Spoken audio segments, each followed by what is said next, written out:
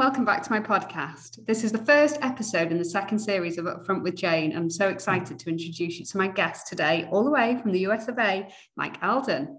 Although I'm not a fan of the title entrepreneur because it tends to be bandied around and completely overused. However, Mike is certainly worthy of the title entrepreneur, as well as being a successful author. Mike developed a drive to succeed really early in life. He was that kid selling lemonade on the street corner, delivering newspapers and shoveling driveways. He's always wanted more in life. Having studied law and set up a range of businesses in different industries, one of his latest ventures is Blue Vase Marketing, which he established in 2009 to focus on working with products that can have a positive impact on people's lives. In this episode, we delve deep into where Mike takes inspiration from and what he looks for in potential employees, as well as being a good role model as a parent and learning to be happy. Let's get started. Hi, Mike. Thank you for joining me today. Really excited to have you on board. Well, thanks for having me. I'm excited to be here. I'm glad you reached out, and let's have some fun today. Yeah, absolutely. So you're my first overseas guest. So it's morning for you there, isn't it? It's afternoon here. So what are you, 11 o'clock there? Yeah. Well, man, I'm even more honored to be your first overseas guest. So thanks for having me. I'm fired up. Oh, brilliant. So to give a brief overview, you're an author, you're in marketing, you've been in law, you've done all kinds of things. But before I start to summarize, perhaps you could tell us a bit about your background and your journey so far, Mike. Yeah, it's funny, you say that stuff when I tell people, all the things that I've done. I think they might just think I'm just, making shit up sometimes. But yeah, so I'm like one of those stories that you hear a lot. I think about entrepreneurs. I grew up really tough, and there are a lot worse situations than mine. But I grew up surrounded by crime, drugs, and violence. My mother's HIV positive. My stepfather died of AIDS. My father was addicted to coke. My stepmother just a couple of years ago just passed of an overdose. One of my other brothers died of an overdose. Another brother did time for distribution. Kid I grew up with in jail for life for murder. And I wasn't really the best kid either. When I was in elementary school, I used to stand in the separate line in elementary school, middle school, and high school because my lunch was subsidized by the state. And so, that sticks with you, and it stays with you.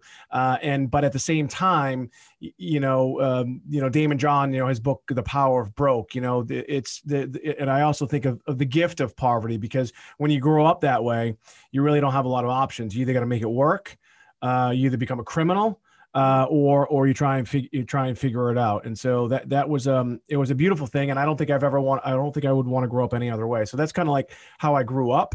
And I guess we can start there. Absolutely. And that's so inspiring. And when I was reading about how you started looking at ways to make money, and you were trying to do it in the honest way, and actually it gave you that drive, that hunger.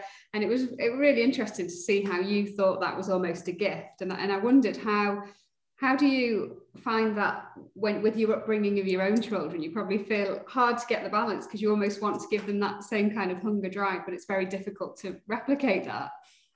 Yeah, it's a great question. So I have a 15-year-old daughter, and I've been in business now for 12 years on my own, and been an attorney for 17. And so, I've seen peaks and valleys, and a lot of parents, look, right, when you become a parent, there's, you can read all the books, but no one really prepares you for it, right? And so one of the things that I do with my daughter is I include her in all the stuff. She knows about the chaos.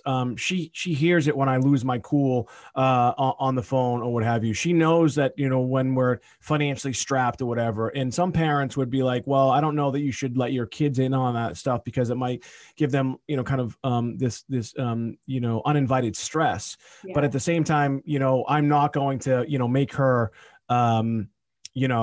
eat state cheese or stuff like that, Yeah. But I do things like, for instance, just recently, and I talked about this in one of my posts, I still to this day, you and I, before we went live, I bought my first bike, right, by collecting cans, in here in the States. I don't know if they do that in Australia, but you collect cans and you would get 5 cents or 10 cents when I was a kid.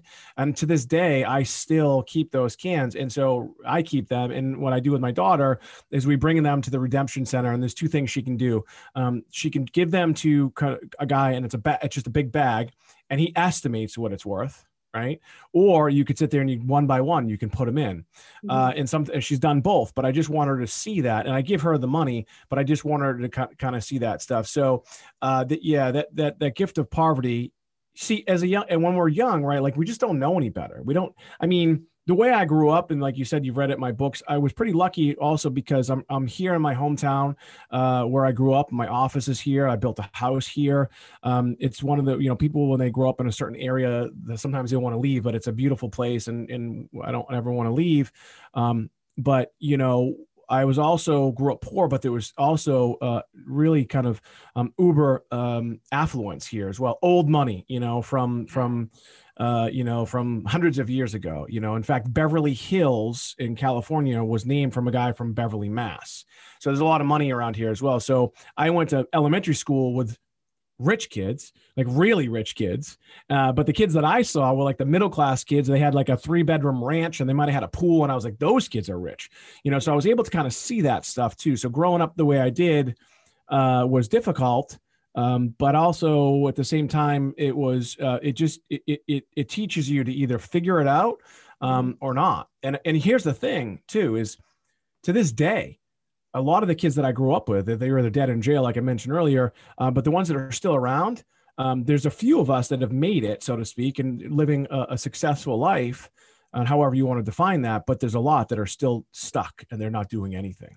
Yeah, no, absolutely. Because they've almost had everything. And I know how you identified that as a child, you think you need things, but until you actually need the basic things, you don't really know what it is to need things and then appreciate those things. So really interesting. So you managed to start from a young age, growing an appetite for business, for making money, to try and make ends meet, to help your family. And then it was law that you first got into then, wasn't it? That was your first bound. Well, actually, again, it goes back to the childhood. My first, you hear this a lot, right? It's a common theme. I had the paper routes when I was a kid. I shoveled driveways when it snowed here, while other kids were building, snowmen and snow forts. I was shoveling driveways. I had a lemonade stand in the summer, but I did more than that. I had multiple lemonade stands in the summer. When I was 14 years old, I forged my birth certificate to get a job at Chuck E. Cheese's because I was poor. And so I did all those things because, I wanted to make money, and they taught me a lot of things. I talk about that in my first book, Ask More, Get More. But, the other thing, like you said, my first real thing was I had a business called Zeus Juice. They were freeze pops with alcohol in them. And it was kind of a unique idea. No one had done it in the United States. I was the first one to do it. And we had a lot of fun, but I also ultimately declared bankruptcy as a result of it. And I was in law school when this happened. And so I had to make a decision. Do I continue to, do I finish my career in law school and become a lawyer, or do I go and raise money? I opted with finishing law school, which was ultimately the right decision.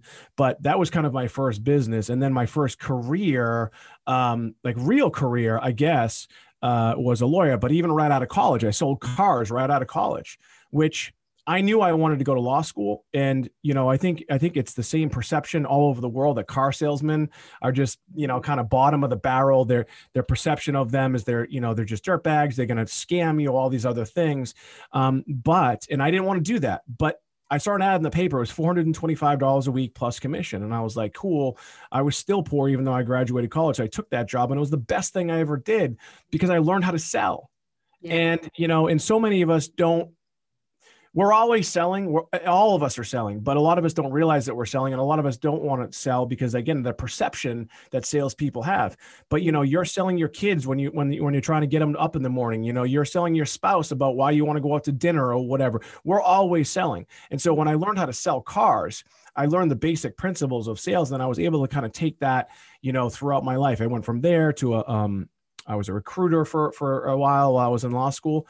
And then ultimately I went to law school and then I became a lawyer. But my sales background is really what got me the job as a lawyer because it's a super competitive field, right? I went to a law school nights. So I worked and went to law school for 4 years. Most law schools, it's 3, right? Because I worked, it was an extra year. And so I didn't go to Harvard. I didn't go to BU. I didn't go to Yale. I went to Suffolk Law in Boston. It's a good school, but it's not Harvard, right? And so anybody who goes to Harvard pretty much guarantees they're going to make a couple $100,000 a year, like right out of law school. So I graduated from Suffolk Law, but really what got me the job was my ability to sell. Yeah. So. And that leads me on to your book. So this is how I first discovered you, if you like. I got your book, Ask More. And I think generally people tend to be afraid of asking. And I think sometimes if the answer's no, people just accept it's no, or I can't ask that. But I think this is where you kind of say, well, why not just ask the question? What's the worst that can happen? Somebody is going to say no, ask again. And I guess that's been part of your character trait and something that you live by as well, hasn't it? Yeah,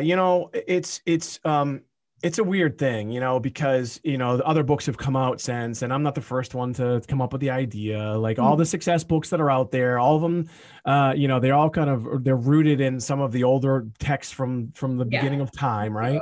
And it was just kind of my take on this stuff. And we're taught at a very young age that asking a lot of times is improper, right? It's gluttonous. It's rude. Don't ask for that stuff. Yeah. And so that's ingrained in our brains where we decide, well, man, we don't want to be rude. We don't want to be improper. We don't want to offend anybody. So therefore we don't ask. Mm-hmm. And, it is the most powerful thing that you can do in your life.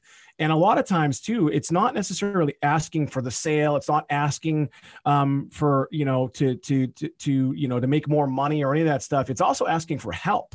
Mm-hmm. Like I ask for help all the time. To this day, I ask for help. Like, hey, do you think you could help me out with this? I think also as part of being good at sales as well, is about asking questions. And it's not just about, here's my products. Are you interested? This is my service. Actually asking questions. How are you? Engaging with a person and showing that you care, asking them questions equally, and listening is, I would say, an important part of being good at sales as well.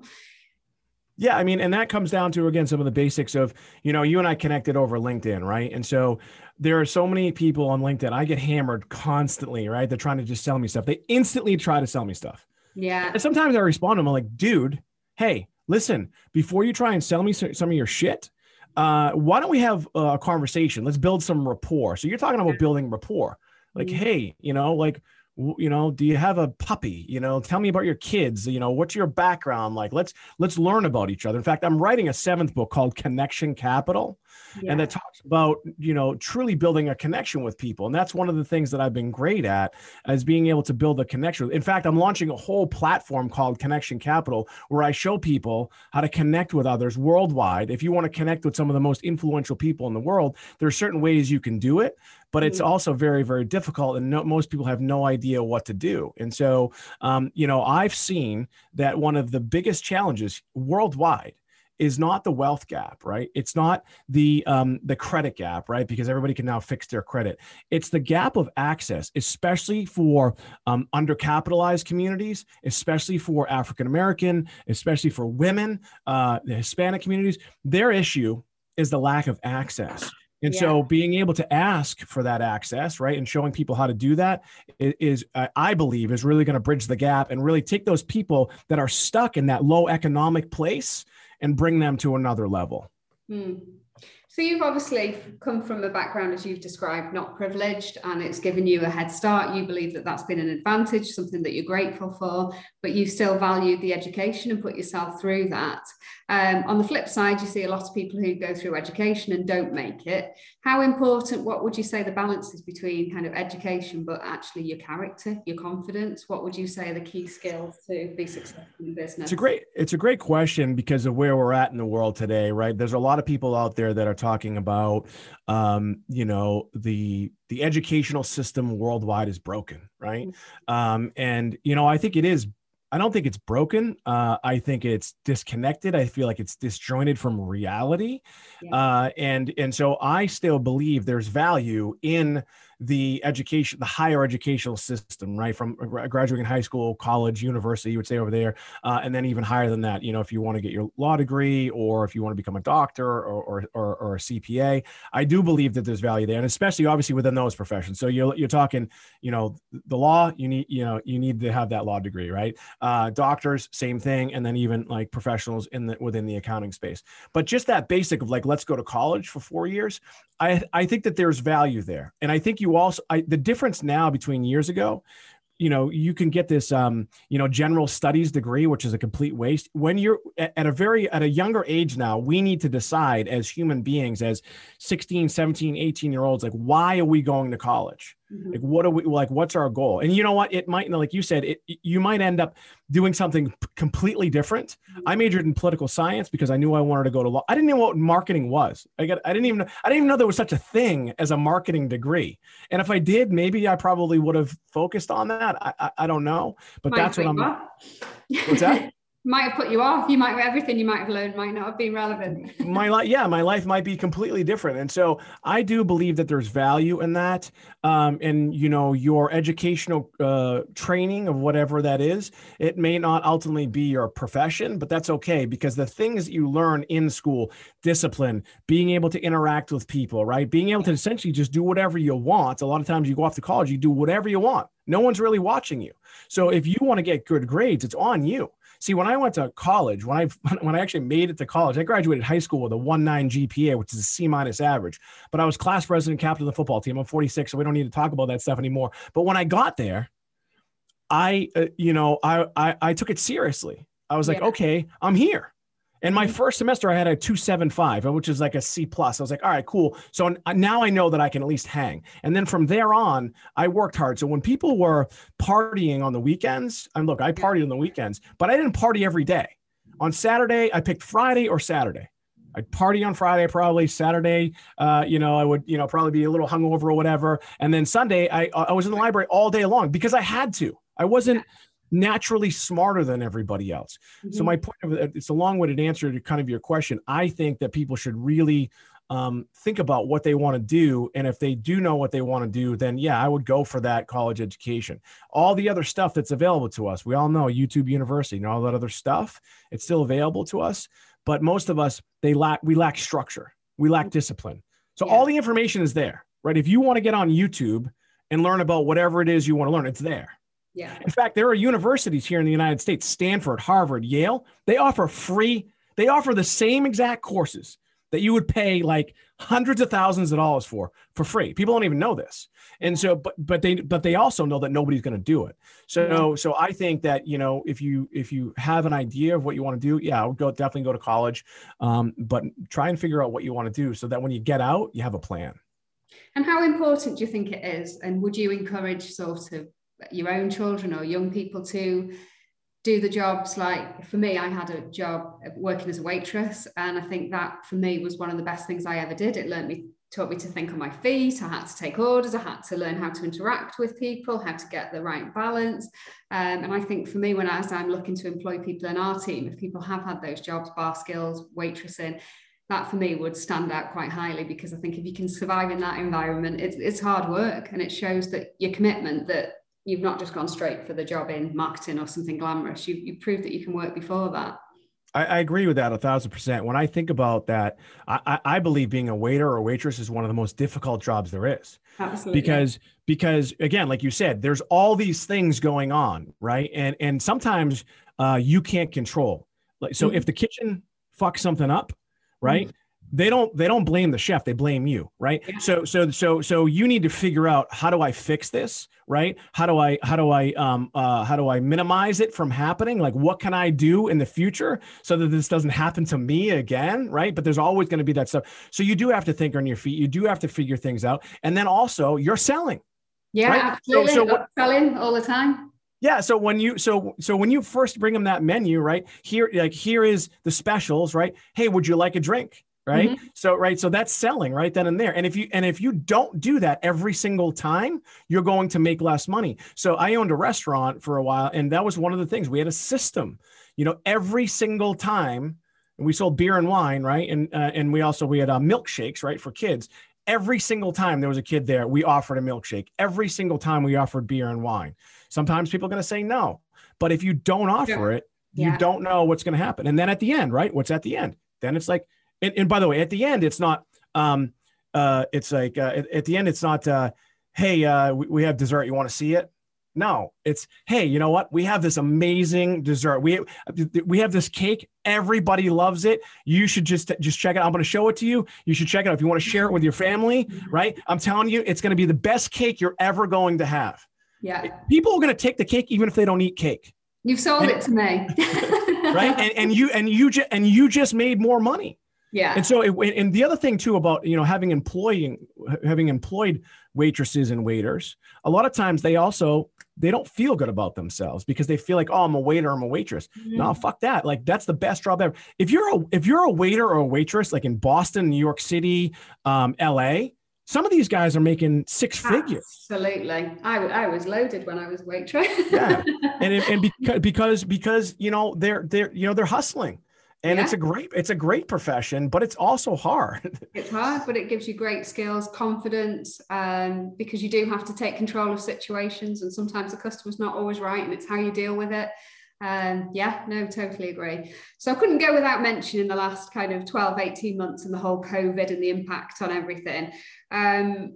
What are your thoughts then? Obviously, people are starting here in the UK, getting back into offices.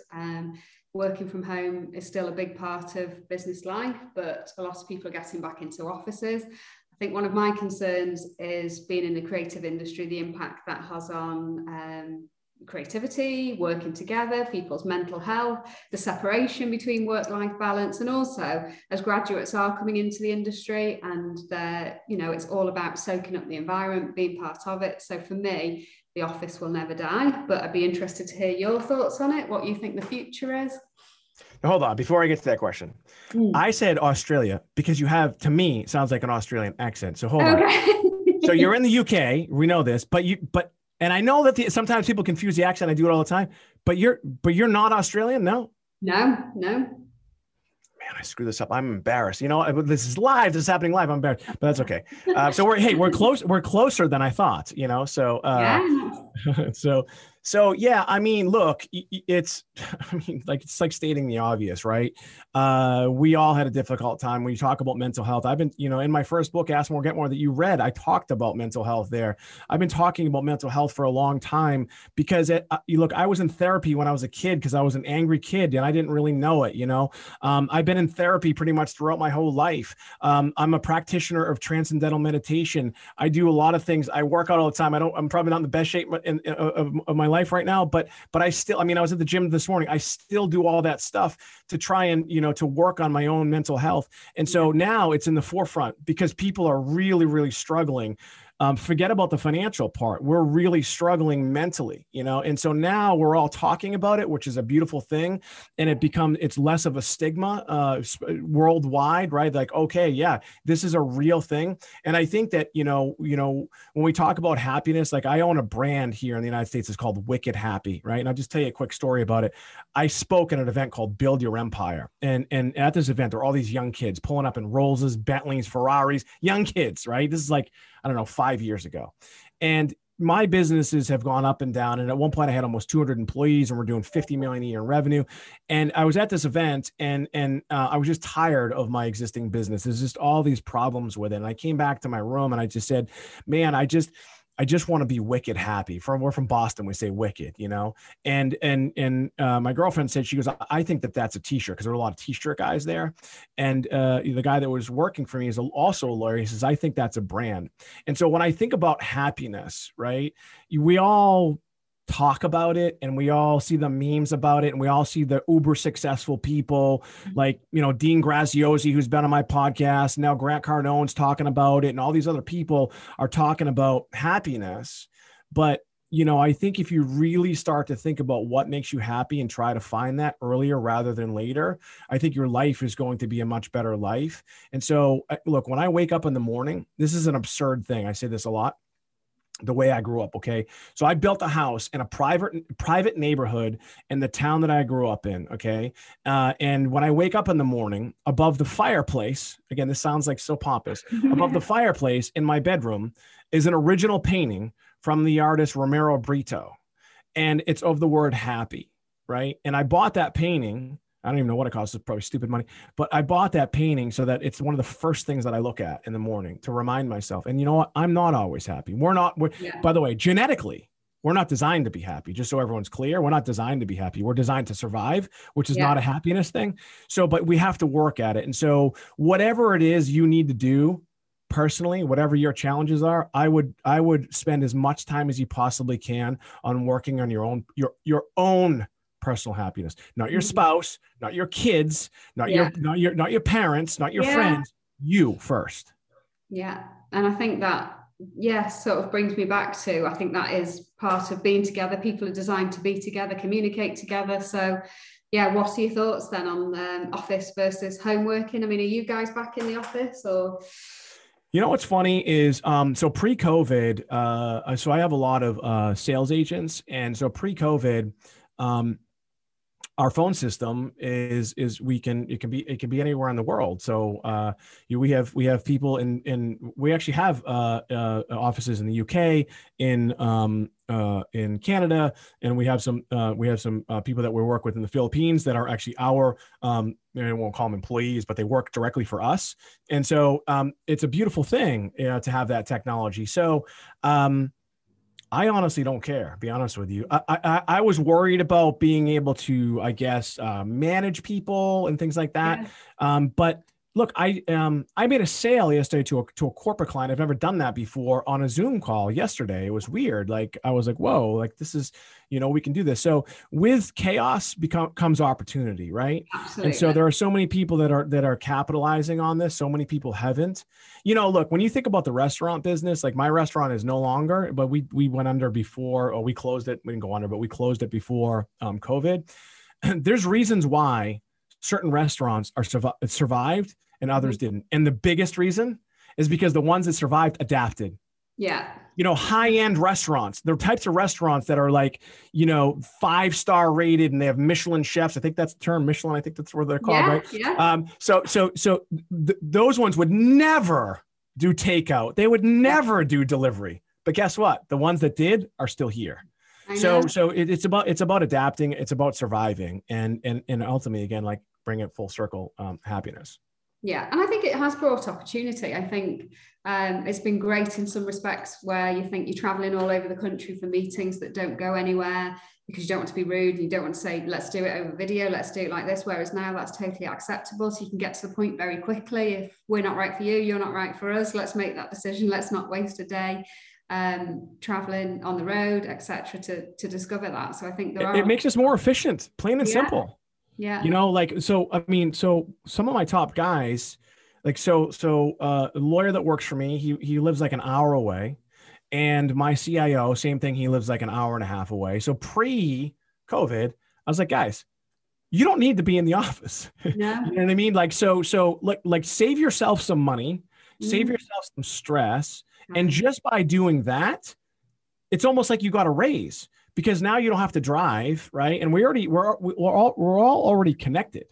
And so, I mean, we're yearning for that personal touch. We're all yearning for the be able to reach out and give somebody a hug and all that other stuff, which is a beautiful thing.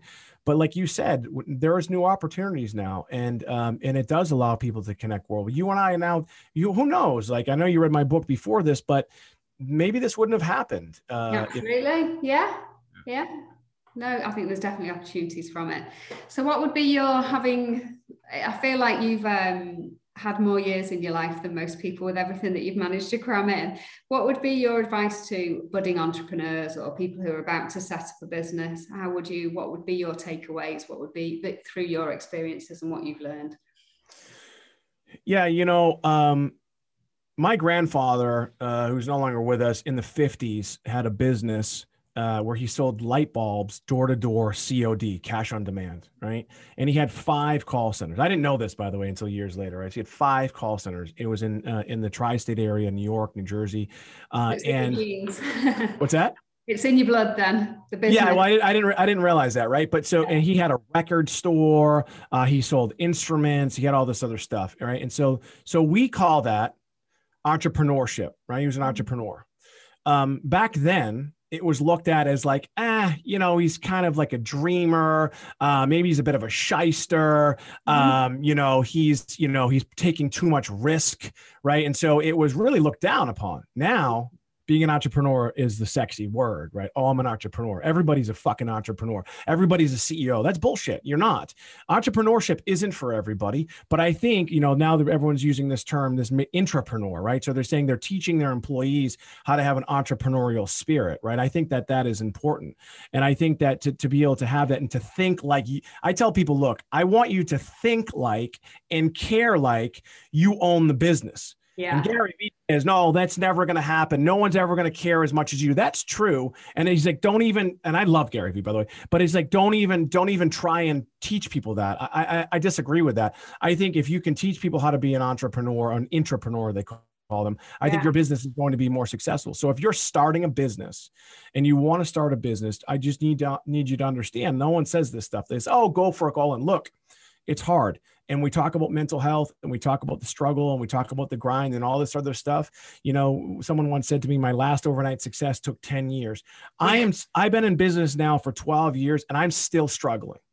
And so, and I struggle every day. When we get off this podcast, I'm going to be getting on the phones. I have notes here for somebody that I'm going to call that I am going to personally sell. That's what it's like being an entrepreneur. You're going to get kicked. You're going to get made fun of. You're going to be dealing with obstacles that you've never dealt with before, but you need to figure it out if that's what you want to do. It's also a beautiful thing too. If you want to be an entrepreneur, if you want to do what you want, when you want, and you don't want to answer to anybody, then yeah, you might want to be an entrepreneur. But I'll say this to people as well. If you have a job that's paying your bills, that's feeding your family, you can do both. Everybody talks about the side hustle. You can do both. And then eventually, when your business can support your lifestyle and it's done it for about 6 months or so, then you can make the decision to ultimately jump. So if you're going to do it, I would say keep your day job, work on it, as you can. And then eventually you can jump and go all in. I believe in going all in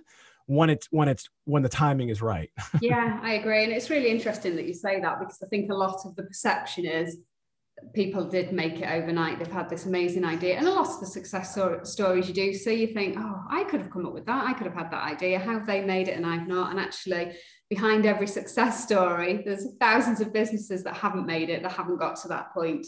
And it certainly is up and down and continues to be so.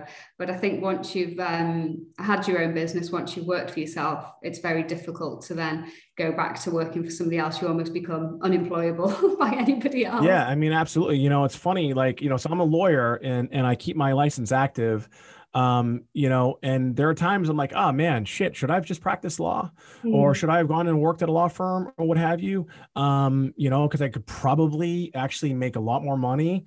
I don't know if I make a lot more money, but I could probably make pretty consistent money. So that's the thing too about entrepreneurship, right? Is, look, there are years when I've made millions. There's also years when I've lost millions. And when you fucking lose millions, when you talk about mental health, it's the worst feeling in the world. You read my book, Ask More, Get More. I'll just tell the story because I haven't told it in a while.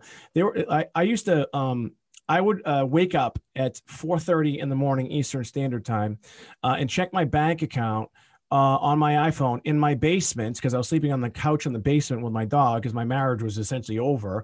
And I would check my checking account every morning to make sure that the money was there, because it was transferring in from another bank in California, because I had a guy financing our business, right? And there was one morning where I woke up and the bank account was negative $143,000. Like, that's the number. Like I'll never forget seeing that. And it was a payroll week and I didn't have the money. And I had almost 200 employees.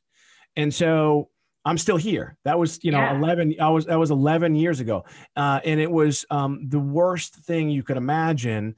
But I've been through even kind of worse stuff than that since then. Yeah. And it's like, wait, what could be worse than that? Oh, well, I don't know. Having your bank accounts frozen and having someone embezzle money from you, like shit just happens. And so as an entrepreneur, as the CEO of You Enterprises, which I talk about in Ask More, Get More, I haven't looked at that book in a while, but I remember it because I wrote it. So as the CEO of You Enterprises, you have to figure this stuff out. No one else is going to do it for you. That's the hardest thing. You think you have help, kind of, but at the end of the day, if the shit hits the fan and you're out of money or whatever, you have to figure it out. That's the hardest part about being an entrepreneur. But here's the best part is you can figure it out. You just need to want to. Yeah. Yeah. And I think, like you said, don't be afraid to ask for help and get people on board. They might not necessarily be in your business. It might be an external person, somebody who's been through a similar journey, but ask for help. I think sometimes you can be too close to it yourself, can't you? And somebody externally can look at it and sort of say, you're focusing too close. We need to look at a higher level here and see where you're going and how we can get you out of this and on the right track, really. And that's where mentors come in too, right? Yeah.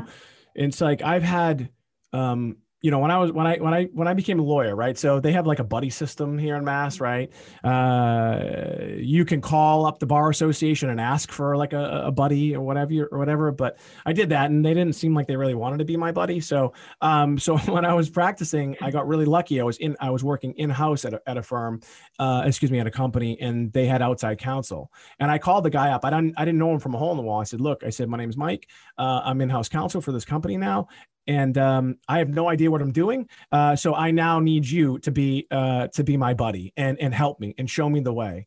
And he was a little taken back. He went to Harvard. He's a partner at this big firm. And he was like, okay, and he did. And now, by the way, we're like really great friends. And I've had mentors throughout the years that have told me the things that I don't want to hear. Like behind me, above my head, there's a painting from an artist. His name is Blake Emery. And I did the crazy thing that entrepreneurs do. I backed an artist and I was like, I'm going to make him famous because I love his art and the whole thing. And I launched a vodka called Emery Vodka. I did all these things. And I remember calling my mentor and telling him this stuff. And he said, Mike, how many bottles of the vodka do you have? I said, I don't know. I think we have like 10,000 that are filled, and we have like 60,000 total bottles. In fact, I'm looking at so like there's one of the bottles right there. Oh, nice. And it's beautiful. We won all sorts of awards and everything. And he said, you have 10,000 filled, and I said, yeah. He goes, could you sell them? I go, well, that's the plan. We're gonna sell. He goes, can you sell them all like right now? And I'm like, probably not. He goes, find a way to just sell them all and get out. The art, get out. He's like, it's too speculative. You're gonna get killed. And I was like, man, dude, like what? Like I'm an entrepreneur. Like we're going to figure this thing out. We're going to crush it. This vodka is going to be the fucking biggest thing ever. And he was right. I ended up throwing away probably 30,000 of these bottles. They weren't filled because I couldn't pay for the storage fees anymore. Yeah. And the artist thing, it was fun. And I got him in Art Basel, which is the biggest art show in the world. And we did some kind of cool things and we sold art and we did some stuff, but ultimately it just didn't work. So having a mentor that's willing to tell you the things that you don't want to hear it's worth gold, man. Absolutely. And I think sometimes naturally, if that's your instinct that's in you to be an entrepreneur, it's hard to almost sometimes keep yourself on the plan with one thing because you're always looking at different ideas. And I think sometimes you need that external person to say, let's not lose track of what's working here, and trying to do too many things. I think you can go off in too many directions sometimes, can't you? And you've only got so much resource that you can put into shiny object syndrome, we call that, right? Yeah. Yeah. And I've been infected with it, and I don't know that I'm ever going to be cured from it. And so, it's like, hey, it's funny. Like I told you, I'm a practitioner of transcendental meditation, and I think I talk about that in Ask More. I don't know if I talk about it in Ask More or 5% More, but it changed my life. Right?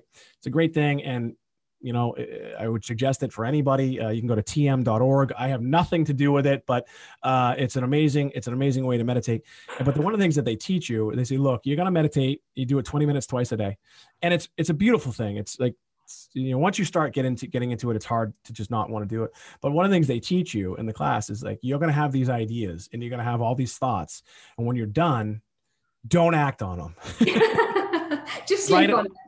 Write them down, think about it, because it's probably not the best idea. It might be, but let's slow it down a little bit. And it happens to me all the time. I'll be like, oh my God, like I just had the best idea ever. And like, here we go. And then, I'm telling you, like I've acted on it too many times, but yes, Yeah, absolutely. shiny Well, objects. I always find that good salespeople are quite easy to be sold to. Do you buy a lot of stuff as well? Are you Oh, I'm sales the worst. industry? Yeah. I'm the worst. Yeah. Like when I sold cars and one of the managers kind of taught us that, yeah, it's like, we're the easiest people to be sold. Absolutely. It works both ways. And sometimes we're the worst negotiators too, because Yeah. because we know what it's like to be a salesperson. In fact, That's true. my mother-in-law just got a car, and it was a referral of a friend of mine who still sold cars, and we went to the dealership, and then it turns out, well, I knew this anyway, but my neighbor who lives across the street from me, he's the general sales manager of all of the dealerships. It's a publicly traded car dealership. They're massive, right? And he's the head, my neighbor, the guy who lives across the street. I didn't drop his name. I didn't do anything. And I just subtly mentioned it at the end. And she goes, wait, John's your neighbor? And I go, yeah, he lives right across the street. I know his kids, whatever his kids get. She's like, oh, okay. Well, I'm going to make sure we look at the numbers again. So in my head, I was like, was she fucking me? Was she screwing me? I already had a referral, but I just assumed that that they were going to take care of me. At the same time, I also know that they need to make money. So I was like, all right, they got to take care of me. Maybe they make a couple grand on the car. Maybe they make $1,000, whatever. I get it. People need to make money. But sometimes, again, as salespeople, we just, whatever, we just move forward. I tell you, I took a class, by man, what is his name? I forget his name. I forget what it was. It was a training course. It was a long time ago. But one of the things that they taught at the end of the course, which was, they said the next thing you buy, I don't care what it is. I don't care if you're going to buy toilet paper, you have to negotiate it, right? Mm-hmm. And so we went out to dinner, and I was a lawyer at the time, and to like Morton's. I don't know if they have Morton's over there. I'm guessing they do. Yeah, it's a high-end steakhouse, right? And the dinner was like $5,000 or something insane like that. And so the owner of the company, my boss, wasn't really. He was kind of more of an introvert. He's definitely not the type of. He's not a sales guy. He was a partner in this whole deal, so he was more the money guy. And so we said, hey, look, man, you got to negotiate the bill at a high-end steakhouse. And he was so embarrassed. Got the mail. Got the bill. And you as a waitress, you'd be like, what? And so he did. They basically told him to pound sand, but at least he asked. The next thing I bought, no joke, was actually a toilet roll dispenser at a discount store called Marshall's. I don't know if they have them over there called Marshall's. You buy it's like a housewares. They have clothes there, housewares, and it was $12. Okay, this is I want people to listen to this story, because actually in other countries, not the UK, but more of like in the Caribbean and in South America, they just negotiate. And actually in the Middle East, they negotiate like crazy. India as well. And so I bought this. It was $12. And I said, actually, I paid $12 for it. It was $16. And I got to the register. And I said, is there anything else you can do for me? Right. I talk about that and ask more, get more. Is there, maybe you can work on the price for me? Now, there's just a clerk who's getting paid minimum wage. She looks at me like I have 50 heads. Yeah. And my wife at the time, she looks at me like I'm insane. She's like, what are you doing? And so I said, well, this is Chesta Carras, by the way, is the name of the course, Carras. So that was what I had to do. It was like a part of like the homework, Manager comes over, and he's staring at me like I'm crazy. Well, sure enough, they had a code where they could just scan it, and they gave me a discount, and I ended up paying $12 for it. That's how people get rich. Plain and simple. That's how people get rich. Because they're not. Because I believe in. I think yes, it's good to be confident and negotiate when needed. But generally in business, I would, if we're on the side where we're the client and we're looking for somebody to partner with as like a supplier, we would obviously look at different quotes, but we'd always be looking at the value rather than just the cost. And I think when we found somebody that we want to work with, I really do try not to be a negotiator, because I always think they are making money. They're a business. They're there to make money. If I screw them down on price and try and negotiate, am I going to be their favorite client? Am I going to get as good service? Or next time they come to quote to me, are they going to just add on 10% because they know that I'm going to knock them down? And equally, we very much, if we quoted for something, we quote fairly. And if a client says, is there anything you can do on the price? We tend to say no, because I think you just open up a whole kind of devalue with your services. But what if they said yes though, right? So if they said yes, you just save some money, right? And so there's nothing wrong with that. And again, in a lot of other countries, it's just a part of their culture. Totally, yeah. And I think, and there's nothing wrong. There's nothing. I get what you're saying. Like I'm like, it makes total sense. And you know, again, I'm just being honest. A lot of times I don't negotiate stuff. Yeah. For that exact reason. Like, all right, cool. The price makes sense.